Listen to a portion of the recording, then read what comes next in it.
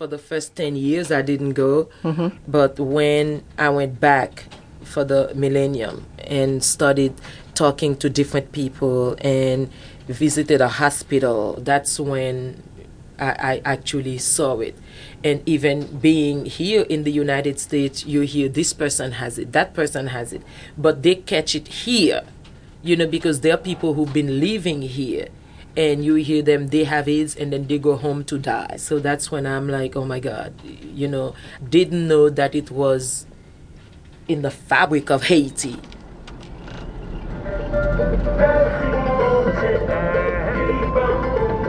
Paradise resonates through Haiti's breathtaking beaches and majestic mountains from afar. Up close, one can see roads lined with garbage and broken cement blocks meant for scores of half-built homes and buildings. In the Haitian capital, Port-au-Prince, the poverty is immediately apparent as crowds of children run up to cars begging for money. The country's poverty and high rate of unemployment have been driving the AIDS epidemic that has already killed some 300,000 Haitians in a country that now has the greatest number of HIV cases in the Caribbean. And studies show HIV, the virus that causes AIDS, is spreading most quickly among women.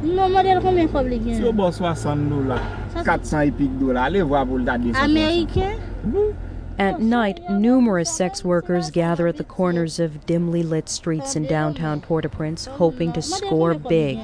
In the dark, it's relatively easy to remain anonymous. Not so in the daylight, when you can be recognized by neighbors. Elizabeth instructs her friend to park away from public view as she tugs at the front of her wide-brimmed hat, trying to cover the rashes on her face. She says she joined the sex trade 7 years ago because it was the only way she could make money.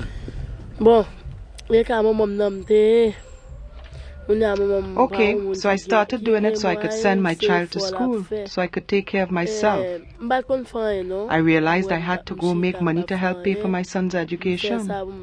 If there are a lot of people, I can go home with $200. $150. If there aren't a lot of people, I go home with $100. Then there's the issue of condoms, the keystone of AIDS prevention throughout the developing world. In the sex trade, there's a lot of ambivalence about using protection. Some of them want to, some of them don't want to. There was one guy who said he could give me $30 to do it without a condom. When I didn't agree, he grabbed me by the neck. God saved me, and I ran away and didn't have sex with him. But Elizabeth acknowledges there have been many times when she agreed to sex without protection if business was really slow. The risks of the job caught up with Elizabeth. She recently found out she was HIV positive. Dr. Emile Harold Charles says Elizabeth's story is a common one. Le problème, c'est quand quelqu'un arrive, par exemple, il vous dit que 250 gouttes.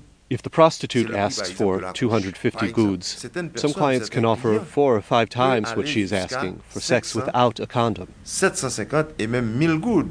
Ça veut dire que près de 5 fois, 4 fois, 5 fois plus. So that prostitute who has 3 kids or 5 kids waiting for her at home, who needs milk, bread, and meat, at midnight, if she has not had a customer, she is going to accept. Dr. Charles was Haiti's Director General of the Health Ministry for nearly 3 years before he resigned at the end of 2003. Looking back, he says Haiti encountered AIDS as early as the late 1970s, but didn't know it. The Haitian government used a lot of prudence early on in dealing with the problem, which started with cases of prolonged chronic diarrhea and with rapid weight loss, as well as a change in the texture of people's hair. In the early 80s, we began to see the first deaths.